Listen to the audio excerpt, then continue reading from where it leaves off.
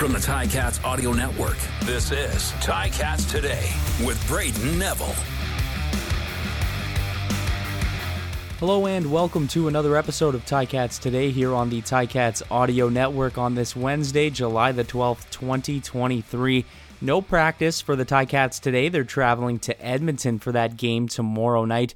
The Ticats are looking to capture their second win in 6 days against an Edmonton team that has yet to win a game this season and is looking to avoid their 20th straight home loss, which is a league record. On today's show, we will have Malik, Carney, David Beard, who will be making his return to Edmonton to play against his former team for the first time in Edmonton. Chris Edwards, who also spent some time with the Elks, and I had a great long chat with James Butler that you don't want to miss. I spoke to JB about his journey to the CFL, what he does on his spare time, and for the first time, he shared why he changed his number to the number 9 this season. An awesome chat, and we will get to all that in just a bit, but first we will get to some news around the team. The Ticats released their depth chart for tomorrow's game against the Elks, and a few notables on Thursday's lineup. Starting on the offense at QB will be Matthew Schultz. He'll be making his third straight start, and we'll look to have another solid game just like he did against the Red Blacks, where he went 19 for 26, threw for 233 yards, and he even ran for another 30. Receiver Terry Godwin will be a game-time decision for this game at receiver, and Tyreek McAllister, one of those big stories to come out of last week's game, will once again fit into the receiving core, and on that special teams, he will be the kick returner. On the other side of the ball, on the defense, Stavros Katsantonis will be in at safety for his second straight start, and Jared Hewitt will also be making the start at nose tackle. So virtually the same roster we saw against the Red Blacks. One of the guys who made a huge impact in that Red Blacks game on defense is Chris Edwards, and Chris spoke to me about the game he had last week and how to repeat that against the Edmonton Elks. All right, Chris, I wanted to talk about a couple plays from that Ottawa game I haven't gotten to talk to you yet about. I just want to go through the interception you had. A crazy play. Maybe just talk me through that one. Well, I was in the post on that play, and as soon as I saw him lining up and doing what they was doing, I assumed that Masoli was going to try to throw a dig, just from their formation. And he did, but he overthrew it high, so I was in the post, and they just tipped, and I caught the overthrow. And I tried to score, but I didn't have a lane. I didn't have a lane that looked good to me, so I just went out of bounds. And then perhaps maybe a game-saving play at the end, that tackle at the very end on the 2-yard line with Crum. Just talk me through that play. When did you realize he was running the ball? Yeah, because it was actually a receiver right by me that kind of looked open. So I was relaying to him, and as I looked back, I saw the quarterback running, but I didn't really notice if he was past the line of scrimmage or not until he started moving faster. And that's when I just broke and laid my body out, and it all worked out for us. And now you're playing against a team you used to play for, the Edmonton Elks, coming up here on Thursday. A little bit about playing against them and what it's like to return to Edmonton. It's going to be good returning to Edmonton. That was the first team I ever played for out here. But, it's a business trip, going out there to get a win, try to get rolling, get our second win. So I feel like it should be a good game. We really prepared, got a good scheme in place. So, it should be good.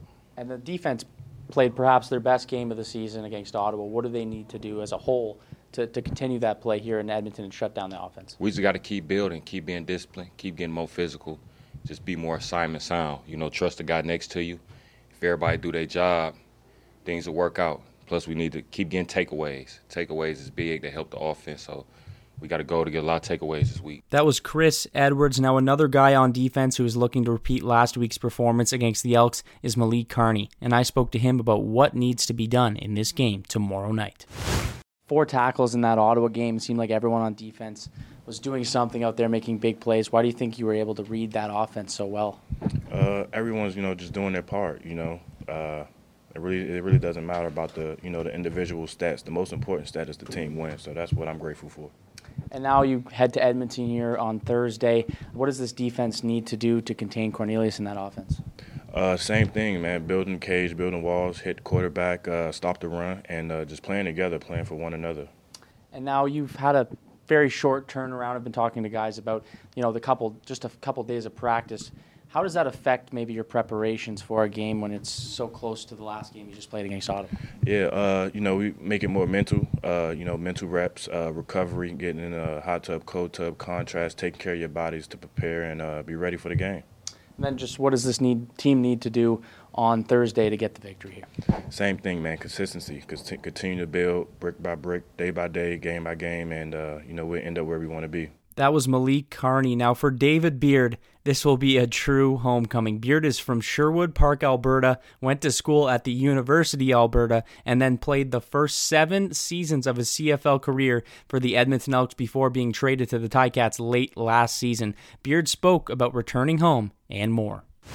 David, you're making the return to Edmonton, a team you played for and the place you grew up, Alberta. Just a little bit on going back to Edmonton and playing against some old teammates. Yeah, I mean, it's obviously going to be a familiar space, so there's a positive there. But, I mean, ultimately it's old colors. It's kind of sitting in the closet for 10 years from now. But, yeah, no, it's a good spot, familiar with it, and it should be a fun game. Looking forward to it. Will you have some family or some friends going down to the game that a little closer to home?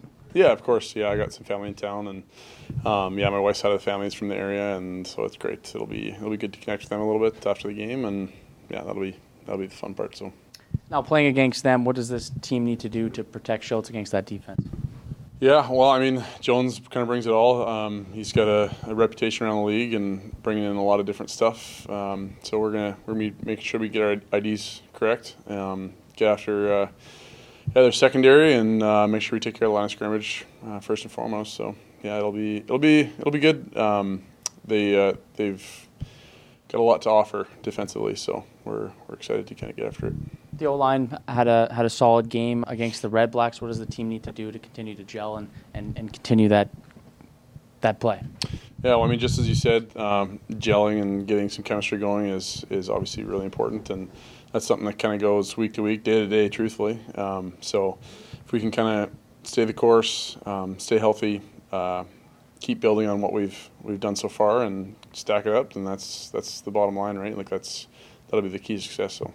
That was David Beard as he prepares for his return to Edmonton. Now, James Butler is a guy that Ticats fans have gotten to know very well over the last 2 months since he joined the team, and he's impossible to miss on the football field, doing everything he can to make an impact on that offense. I wanted to get to know JB a little bit better, not only to see what he's all about on the field, but off the field as well.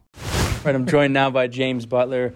James, you seem to be a focal point on the offense so far this season for the team. How do you feel you've been able to adjust to coming to Hamilton and now to being around this locker room now that we're in week 6? Just trying to do the best I can to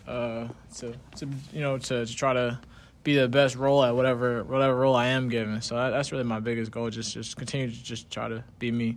Now, I wanted to give Ticats fans a little bit of a deeper dive into you, not only just what you've been doing on the field lately, but maybe just coming to the CFL and your journey here. Mm-hmm. So I'm going to start in your college career. Yeah. You make your way from college and you spend a little bit of time in the NFL. What was the jump like when you went from college to pro? It was tough. It was a tough one. I had a wild transition. You know what I'm saying? I wasn't even a priority free agent. I was a tryout guy, you know what I'm saying? So it was just like, hey, you're sure you can come to rookie camps. I went to 2 of those, and it was a grind, you know what I'm saying? Not being a big school guy and stuff like that, or a draft pick or a priority free agent. So it's kind of just having to just always earn it as you go. So that's what I'm used to doing.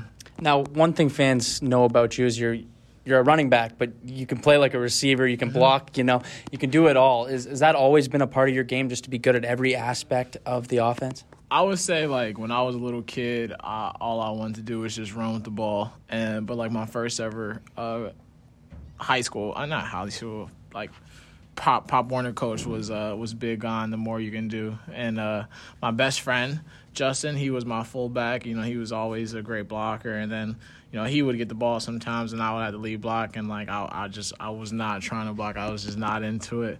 But he's the one who told me, like, hey, if you want to run the ball, you got to be able to block, and then obviously you got to be able to catch the ball too. So like, he was the first person to really introduce me to being a blocking back.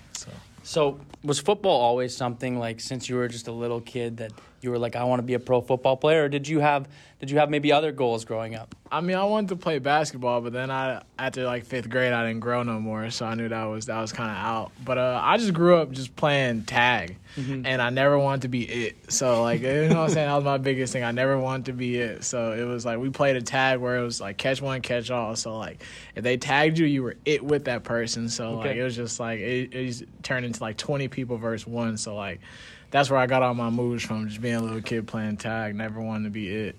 So that maybe that could be a new drill they introduce you at Ticats practice. Get some of those big guys chasing after you. So one thing I wanted to talk to you about, you're an avid reader. And you read a lot of books. Yes, Is that always been you? Is that something you've always done? No. So I just got into that probably COVID. I could I know all my high school and college professors are gonna not believe me, but I didn't read a book throughout college or high school. I was not into it. I was a big SparkNote guy. You know what I'm saying? But COVID, COVID happened and kind of slowed the world down, and then I just kind of got into reading. I didn't want to sit on my phone all day or just watch Netflix. So I just kind of got into reading. That's when I first read my first couple books. But this year, I have a goal of reading a book a month or just reading 12 books total. I know it's kind of tough now during the season, but I just finished my 6 books. So I'm excited, yeah. That's great. That's 6 more books than I've read this year. So that's impressive. So what kind of books are you reading? What are you into? So I like all type of books. I like obviously I like the self-help books. I've kind of got into a fiction book. Only fiction books I really would say that I'm into right now is kind of The Alchemist. But I like books like that. But I just read The Power of Now. I like obviously books about love. I think those are really cool. I love books about relationships and kind of learning yourself, and then also books about meditating and healing your inner child. And that's one thing I was going to ask you about. You do meditation. Do you? Is that a game day ritual? Is that an everyday thing? No, it's every day, every morning. It's kind of like some people wake up and drink a cup of coffee. I wake up and I meditate for 5 to 10 minutes. So that's usually what I do. And you find that kind of just gives you a little.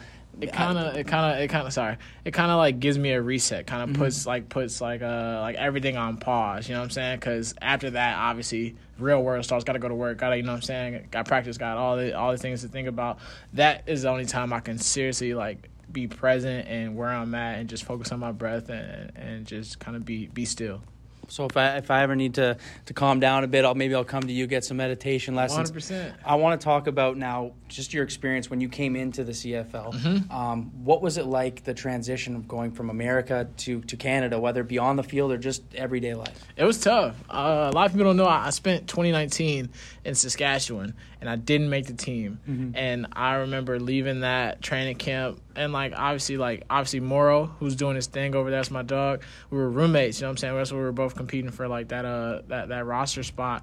But I just didn't make enough plays, and I remember leaving Canada, and I'm like, well, that game's just not for me. You know what I'm saying? I'm just not the Canada back. You know what I'm saying? It's a different type of back. And I remember after that, I thought my career was over because I was like, you know what I'm saying? I just got cut from the Raiders, just got cut from Canada. There was no other leagues back then to really to make it shake. But then growing a little older, maturing, you know what I'm saying, having another season with the Raiders, then coming back and doing I feel like the XFL kind of rejuvenated kind of my love for football again. But coming back, obviously a lot more mature after the COVID year with the opportunity to BC is just I was a lot more mature, a lot more open to the idea than I was back then in SAS. I kind of tell young guys now, it's so easy to get caught up in being young, okay, Canada's just a stepping stone. I'm just gonna come here, get filmed, go back to the league. You know what I'm saying? Yeah. But you're so focused on the future, you're not actually in where you at right now. So that's kind of where I could look back now on my time at SAS. I was just okay, I'm just gonna stay here for a little while, then I'm gonna get back to the league. That's my goal. You know what I'm saying? I'm young, I can do that. But obviously growing a little older, I just kind of I learned you got to be where your feet at. I like to tell myself that. But now I love Canada. You know what I'm saying? Yeah. I have the greatest time. I started singing in BC called touristy JB, so I would just go and be the biggest tourist, exploring everything. You know what I'm saying? So now I even explore out here. So I haven't had a chance to get into any waterfalls yet because I've been a little busy. But there's this super cool Lake, obviously, Lake Ontario right by my house. So I always go there, read my books. I meditate there sometimes, just journal. Yeah. But yeah, and like I said, I really love Canada. I love that now I have the opportunity to explore Ontario. So I think that's really cool. I call every year my Canadian World Tour. So you're on both sides of the country, from BC to over here. So every away game is another stop on the Canadian World Tour. So it's pretty cool. And now I just want to talk about your first experience. This isn't long ago, but when you first came to Hamilton, you experienced the city in Ontario. You talked about seeing some stuff around Ontario. Yeah. What was it like? What was your initial impressions, and what has it been like now being here for a little while? It reminds me of home, being a Midwestern guy. You know what I'm saying? It kind of just gives me that super gritty, super grimy feel, which I like. You know what I'm saying? It's just it's just the type of player I grew up around, type of players I looked up to. You know what I'm saying? Just being a Midwest guy and being in the cold and playing cold games and stuff like that, and just kind of that grind mentality that you kind of get just being in the city alone, not even just with the team. So I really like it, and it reminds me of home because I'm right close to home. So my mom can come to more games. It's a lot easier if I get up here. So so I'm excited about it. And now the game coming up here on Thursday, you've been tremendous. It seems like every game this season. What do you need to do to continue this strong play and to get a win here in Edmonton? Just continue to play together. You know what I'm saying? I pride myself on just trying to be the spark, whatever that is. You know what I'm saying? If that's blocking, that's catching, that's running the ball, that's talking guys up. You know what I'm saying? Because I know I'm not a big vocal guy, but I know sometimes talking up another guy kind of gets me excited. So just playing my role the best I can. You know what I'm saying? Against a good Edmonton team. You know what I'm saying? That plays better than their record. So just and it's not an easy place to play. Obviously playing in BC, I played there a couple times, but just playing my role the best I can and keeping the energy up. That's really gonna be the biggest thing, because I love away games, because it's kind of you guys all come on a plane. It's kind of you versus everybody. You versus the city, the province, the stadium. You know what I'm saying? Another team. So I love those feels. Also, I want to talk about my number. I never got a chance to talk about it. Yeah, let's hear it. Yes, so my number. So I remember in high school, so I wear number 9. And I was supposed to be number 20, my college number.